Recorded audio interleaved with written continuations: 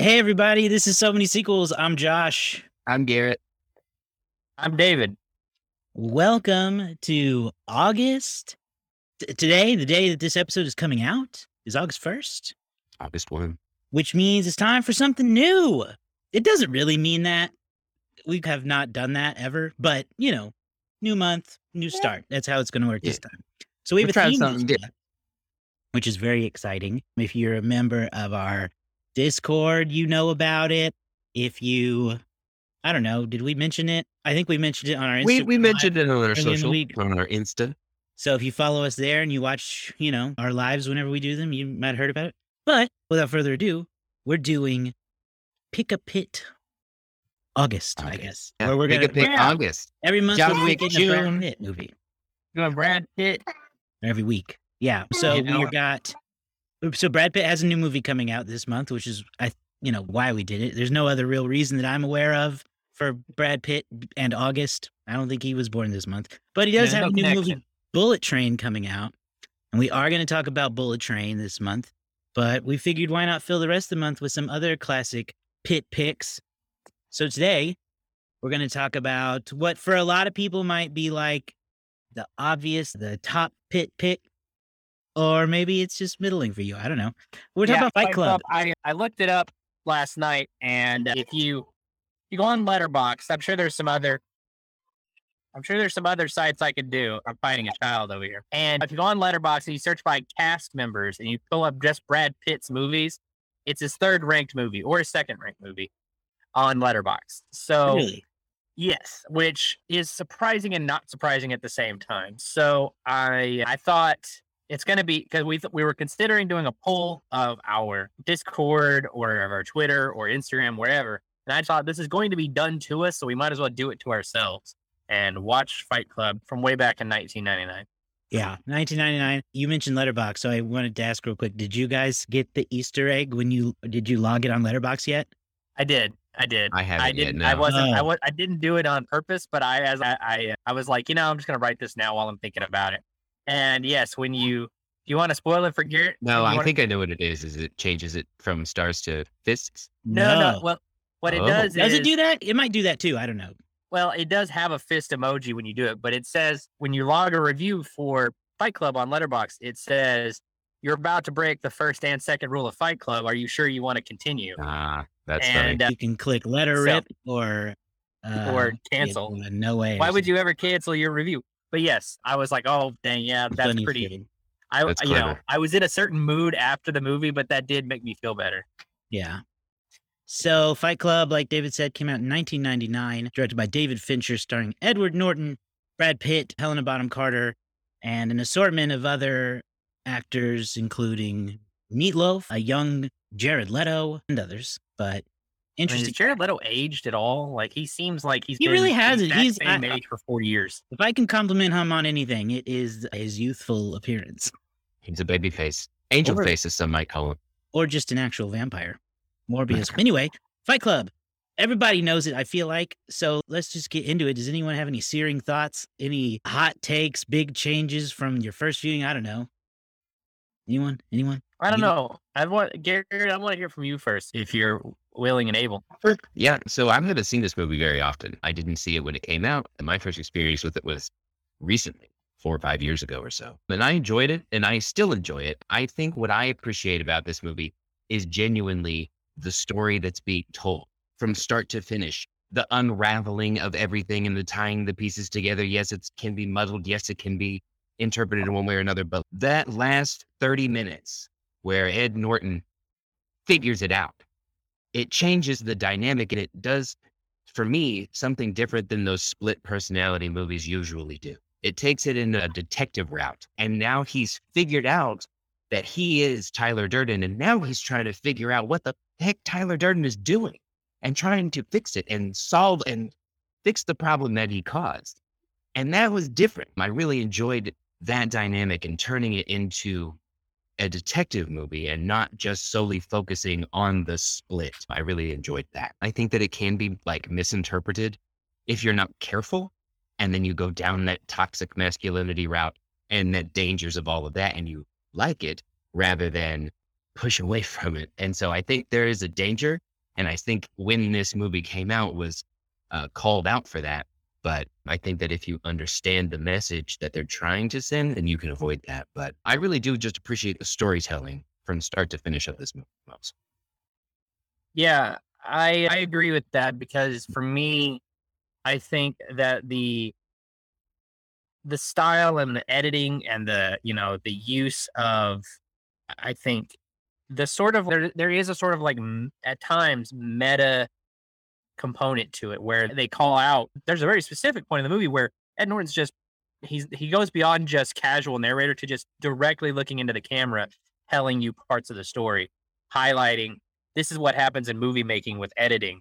Highlight this is like at one point he says he goes it's called the oh gosh what did he say? So he says like called like the blackout. The movie goes on, but the audience doesn't know what's happening, and he wakes up after he has like a blackout moment.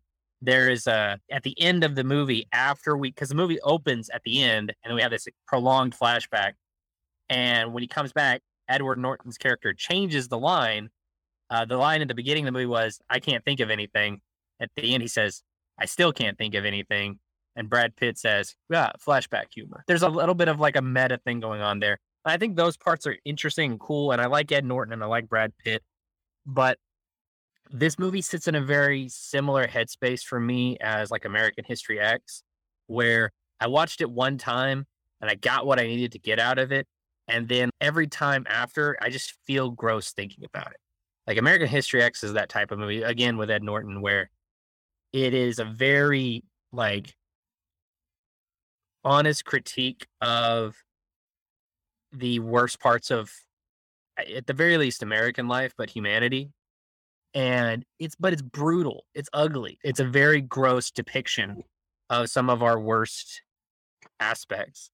And this movie being, a critique and highlight of, early stage fascism and nihilism and, terrorism and things like that. American History X based more solely on just white supremacy and things like that. I really didn't like rewatching it.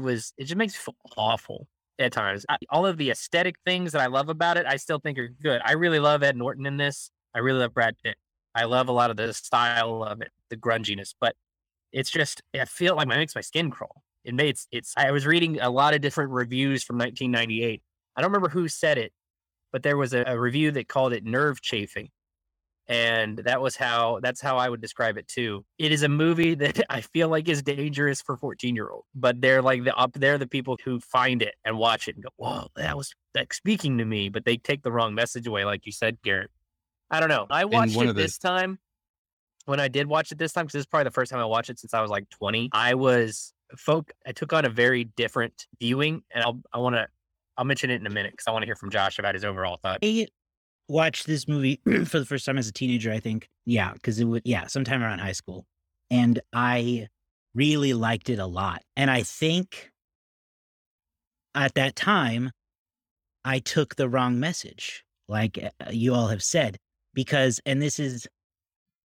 I don't know that it sells the message well enough because it is too easy to think, oh yeah, this is awesome in terms of this is how I want to live my life. Because a lot of dudes in particular, a lot of men have that affiliation with this film. And watching it now, so many years later, I think I agree with David a little bit that it gave me a bit of an ick because it is in your face gross and messy, and not just in a gross way, like when they spill that bag of human fat all over each other. That's actually gross.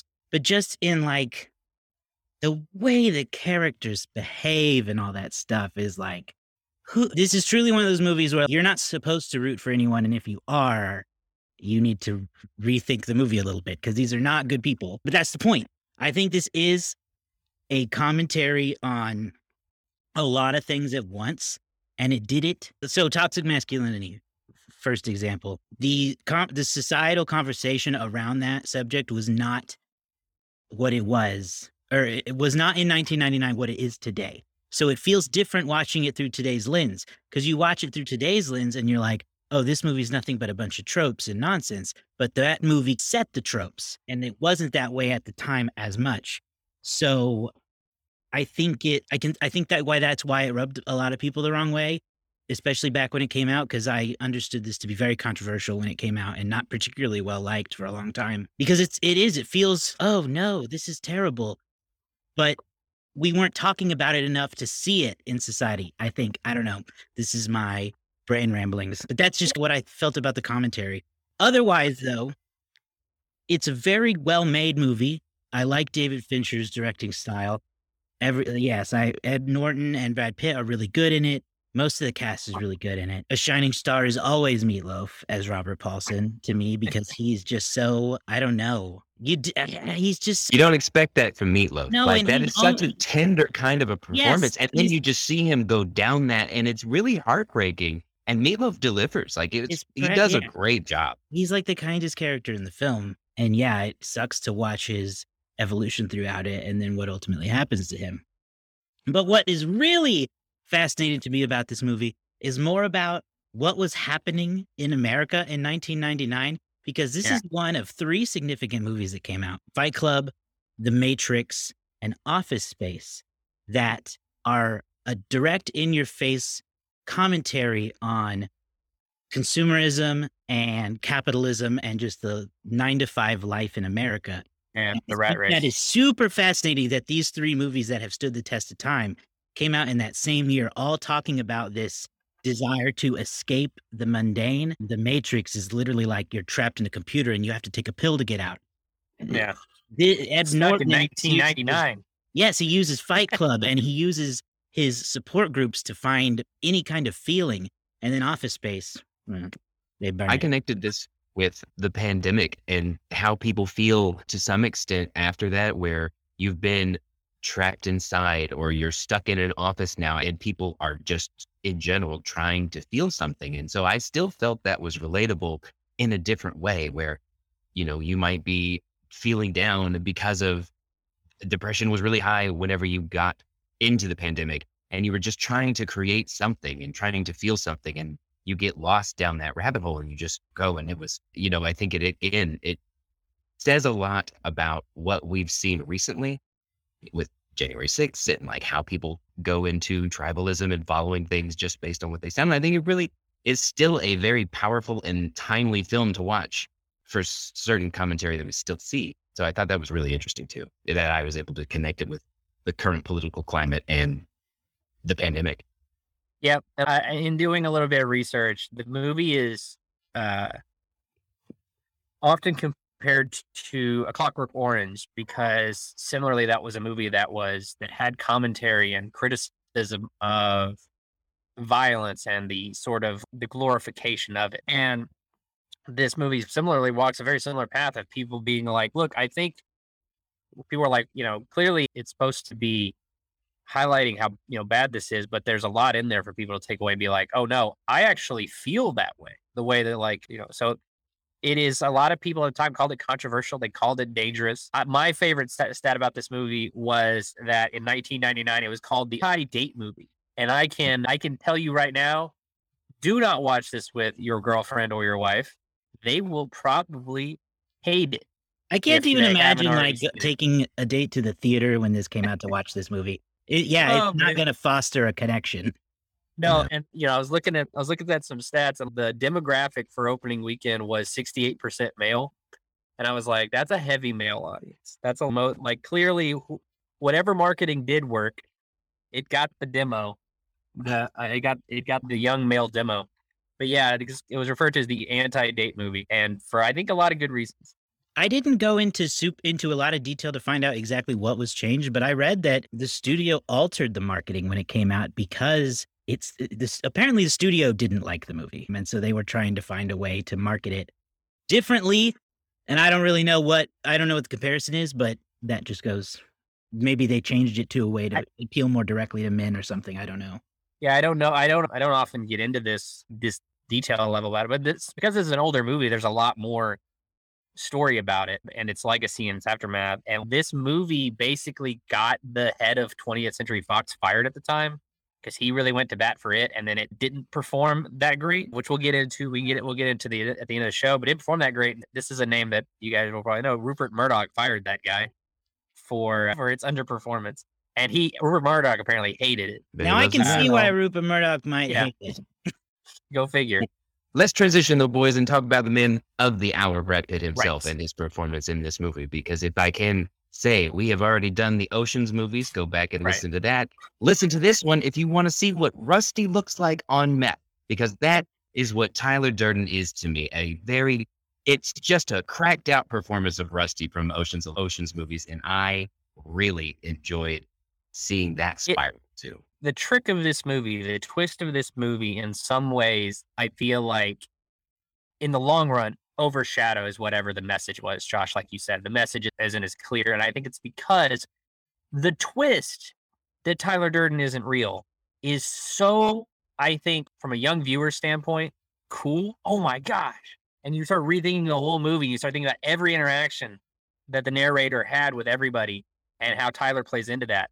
It's like, oh my gosh, it's so mind blowing. But from a performance standpoint, Brad Pitt is so, I think, compelling as Tyler Durden, as much as like a scumbag as Tyler is. Like he's presented as a really bad person. All things, taking in every aspect of him. He's so compelling. The way he talks, Brad Pitt, I don't think has an overly distinct voice. But when he gets going on a monologue, he is very hypnotic in the way that he monologues, And so like you get why people would believe, buy into his thing. And so I think the style of it, the jackets, the hair, the glasses, it all comes together to present this really detestable, I was going to say it, villain of the movie. Yeah,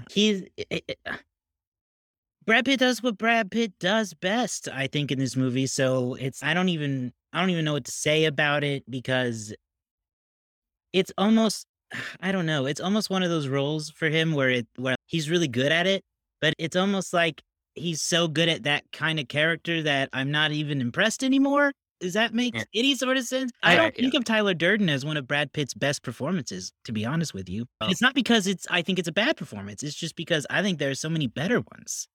Well, I think that this just shows his a bit. I think what this one really does is show his range, because he starts off in this, it's a dramatic mystery kind of a thing.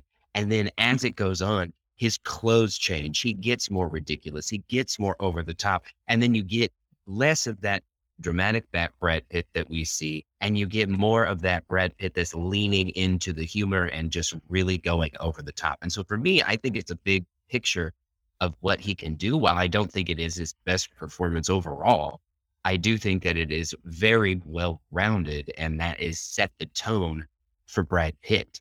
I think that you see the dramatic, you see the humor, you see the ability to be very intimidating and magnetizing too. I think it just really lays the groundwork for him to build on every facet of it. Yeah, it's a very interesting point in his career, because honestly, this is, gosh, when was Brad Pitt not on top in terms of like movie stardom? But there was a lot of supporting roles, and then I guess you could start with Interview with the Vampire, but basically from 1994 to 2002, it's just like Brad Pitt in successful film after successful film. Here's just 96 to 2000 is you have Seven. Sorry, that was 95. But Seven, and then you have Meet Joe Black, Fight Club, Being John Malkovich, Snatch, The Mexican, Spy Game, Ocean's 11. And that's like a 5-year period where Brad Pitt's just everywhere. He's, and doing a lot of different things.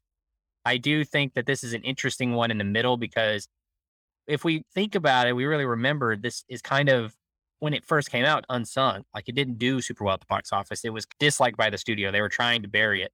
And then it blew up in home video. I think a lot of people don't think of it as his best one. For the longest time, it was like a secret role almost, because it was so downplayed when it came out. But I think it just, yeah, like you said, Garrett, it shows a little bit of his range. When he's getting beat up and he's laughing through getting his face kicked in, that for me is like one of those more standout parts, because it's just so gritty and ugly and dark. He's just blood all over his face, and he just starts spitting blood all over this dude. It's disgusting. Here's a review from Stephen Hunter of the Washington Post from October of 1999 about Brad Pitt. He says, Pitt's Tyler Durden is the cataclysmer It's a perfect role for an actor as shallow, beautiful, and cool as Pitt. So Whoa. I don't feel like that performance was well received. Or in the article, they also admit that they do not like Brad Pitt at the time. Yeah. I'm very interested to see how that has changed over time Well, they because called him shallow as a performer. That's very harsh. it was a very harsh And review. maybe he And was, looking at it 2020, I think it's a good performance. and I think Brad Pitt, I think for a long time had a lot to prove. I'm not trying to I think you're right. make I think excuses you're for right. him. Right. For a He was long time, I think beautiful, he he was good, and he Yeah. seemed down to earth. Like, he doesn't seem at the time he doesn't have that same Hollywood allure, but he's already just knocking movies out of the park, like you named it. So I think that even though he was coming in hot because of his charm or whatever, I don't know, I feel like that too. I think this is, gosh, I'm going to get fruit thrown in my head probably, but I think a very interesting comparison would be like a Zac Efron, where people like at first just see them as, oh, just good looking guy. That's all they are. They're just good looking, leading man type. And they have to prove themselves over time with dramatic roles and serious roles and roles you don't expect from them. Because like one of the first movies that he ever got like real acclaim for was like Thelma and Louise, where he's just like hot hunk. And so I think that there's an element there of like sometimes actors really have to like do, like you said, Garrett, show all that different range before they really, and we look fondly at these movies now, but like at the time, all of these were kind of like weird movies for, a general audience. Yeah. Can I tell you something that I did with this watch that I'm glad to find out there's actually like there's like film analysis for, a movement for? Hit us. And that is that Marla is not real as well. Marla, as played by Helena Bonham Carter. As I was watching the movie this time, I was like, a lot of the motifs that they seem to use for Tyler Durden seem to also apply to her. Other people generally don't seem to react to her. She seems like she's also like, when does he first see her? He first sees her while he's doing this thing of like sneaking in on self-help groups. And then he hates her because he knows that she's like doing the same thing he is, right? Maybe that's just a manifestation of his own self-loathing appearing in a different form for him to hate. And then I'm glad that I looked it up and I have found like a whole film essay about how Marla may not also be real. Now, I don't guess the writer of the book has ever confirmed this, but I feel like if you watch the movie, there's a lot of people, like at one point she just stands in traffic and cars just drive past her and they don't stop until Ed Norton walks into the road. There's a lot of things like that where it feels like that could be like, and that kind of, for me, like watching it through this time, I was like, I'm just going to watch this. Because as I noticed it early on, I was like, I'm going to watch this and see if there's any other clues that maybe Marla is not. Marla is also a figment of his imagination. Interesting idea. I also had that, but I didn't think, I'm sorry, Josh, go ahead. No, I was just going to say, I don't really, the movie's so old now that if they haven't confirmed it, I think that's probably nonsense. Yeah. It probably is. It's probably just people wanting to find more meaning in it. But as I was watching it, it just stood out to me. Yeah, it's a fun theory for sure. We'll go ahead and jump into the box office, David. Yep. Okay. Let's leap way back to 1999, October 15th, 1999. I was just a lad of 9 years old. Just a wee little Chad. I was a wee Chad. That was before I changed my name to David. I was a child lad of 9 years old. And Fight Club opened, like I said, October 15th to $11 million in about 1,900 theaters. It was number one at the box office, beating out Double Jeopardy, which brought in $10 million in its fourth week. At number 3, you had The Story of Us. At number 4, Three Kings. And at number 5, American Beauty. So honestly, looking at it, and those movies did 9, 7, and 6, respectively. Wasn't like a high mark week for the box office in general. That underperformance would continue into the next week where it would drop down to 6 million, 3 million. And then it was out of the top 10 by week 4. So it was not a wildly successful movie in the United States. On a budget of about, I think the budget I read was about $60 million. Overseas, it brought in 63 million to give it a worldwide total of about 100 million. So it didn't break even though until home video is what I looked up. In home video, it did wild on DVD sales because they actually did a little bit of like work on the DVD release. The first DVDs came in this like brown package, like almost like it was like, and like a brown paper bag package. So it looked like it wasn't supposed to be bought. You know what I mean? So it got a lot of attention that way. It made it huge in home video release and then continues to do huge home video release every time they release it on Blu-ray or some other new medium. I have the 20th anniversary, and it is a Never Been Kissed themed open. That's right. On the mini screen. I read about that. So yeah, it is a movie, and Wikipedia notes that it was after its home video release that the movie made a profit, which is something I don't really bring up too much, but it was in the Wikipedia article, so I was like, I'll go with that. You know, for 1999, it was a big year. It was, again, it's very interesting to think about this movie as being a movie that came out before 9/11, because I almost don't think it would have come out any time after that, just because of its content. And we didn't talk about some of the, some people were inspired and they did try to create their own fight clubs and they did try to do that kind of stuff. In 1999, the number one movie of the year was Star Wars: The Phantom Menace. At number 2, The Sixth Sense. At number 3, you can listen to our review of Toy Story 2. At number 4, Austin Powers: The Spy Who Shagged Me. And at number 5, The Matrix. I don't know where Fight Club finished on this list. It might not have finished anywhere. Probably in the top pretty 3. low. Yep. Let me see here. What do we think Fight our Club ratings finished are for at number 3. This is our guess for Letterboxd? Oh. No, just your own personal rankings. We'll get a Letterboxd in a second. Yeah, I'm going to say, when I was 15, I would have probably given it 5 stars, but I think growing up a little bit, I think I'm going to give it like a 3, just because, I don't know, I feel like I keep watching it. But I still, it's the performances. It got a full star just for beating the shit out of Jared Leto. So. They did make him look unattractive in that movie after he got beaten. Ooh. That was the Beat him up. I give this one a 4 because of the storytelling. Really, from a storytelling purpose, like I really appreciate the start to finish and the unraveling in the different direction I feel like they took it in. Again, the messaging. I just see realism. Unfortunately, I see that it has happened. These people just start following a crazy people and mindlessly start doing it, and it seems realistic in how I assume that process goes. So there's an element of realism there for me that I just can't shake anymore. So I think that it's worth. If it turns out, if the writer ever confirms that Marla is not real, it'll go up another half star. So there you go. Perfect. What about Letterboxd? What do we think it's got on there? Take a guess. I'm going to guess I didn't see what it was rated, but I saw that it's rated like towards the top of Brad Pitt's. So I'm going to say it's either a 3.9 or 4.0. I'm going to say 4.0. That's what I was going to say. I guess I'll undercut you then a little bit and pick 3.8. I'm going to give it I think it's going to be high. I think it's going to be a 4.3. 4.3. Yeah.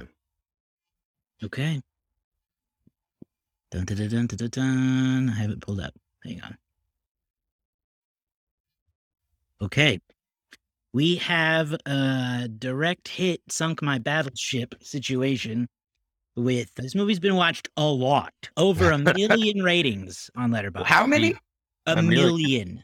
Oh my God, that's a lot. To be exact, 1,027,007 ratings. That's a lot.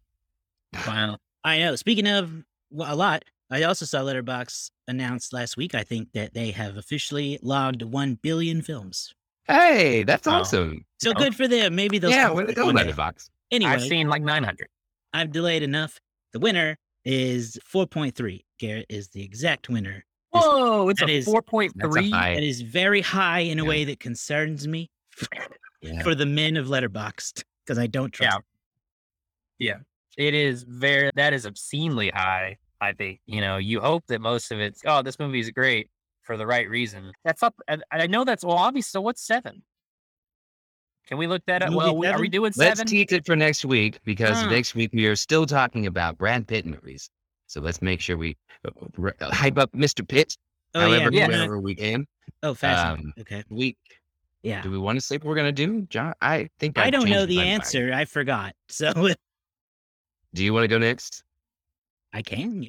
Why not? Yeah, because I think I've changed my mind. Then I will go talk about it off mic. We'll talk about it next week. We will talk about the assassination of Jesse James by the coward Robert Ford. Cool. I've never seen that. The title. I haven't either. I hadn't seen it either. And it's highly ranked in a lot of lists talking about Brad Pitt's performances over the years. So I thought, you know what? Why not? It's a different kind of Pitt. It's a Western Pitt. It is unfortunately long, so I apologize for that. Hey, if it's a good movie, I don't care. I did my best. You know, a lot of his movies are long. Yeah. The other one I was interested in because I had heard a lot of interesting things about it was Meet Joe Black. And that movie is actually over 3 hours long. Wow, good grief. So a I long was one. like, I can't do that. I won't go That's that Did you long sort? Did you find Brad Pitt's movies and then sort by runtime? I didn't. I just happened to notice. Because when I That's looked a at it, I long-ass tried to be movie. cognizant of the time because, you know, who wants to watch a 3-hour movie all the time? Anyway, yeah, so we'll do the Assassination of Jesse James next week. And then I think after that, we do Bullet Train. And then Yeah. you finish with your pick. Okay. Oh no! Next Well, I week guess is Bullet Train will actually probably Bullet Train be is in next week. between. Yeah. I forget Bullet about You Train guys comes will out. figure it You'll out. live, You're fair enough. subscribing. You just get whatever we send you and you like You're it. gonna get Pitt all month. That's what you need to know. All right. Well, I guess that's it for this week. Since I forgot again to say it at the top of the show, I'm saying it out loud now to remind me. You should check out our Patreon account, Patreon page. Just search So Many Sequels there. If you subscribe, the biggest benefit is you get access to our Cast and Crew Discord channel where we talk about movies and all kinds of fun stuff with other people. So go check that out. The prices are really low. I think you can get in with a, if I remember right. So go check that out if you like us and you want to support us a little bit. We would really appreciate it. It would help with, you know, website stuff and Zoom and all that. So check that out. And of course, all our other social media, you can find at SoManySequels.com. We'll see y'all next time with more Brad Pitt.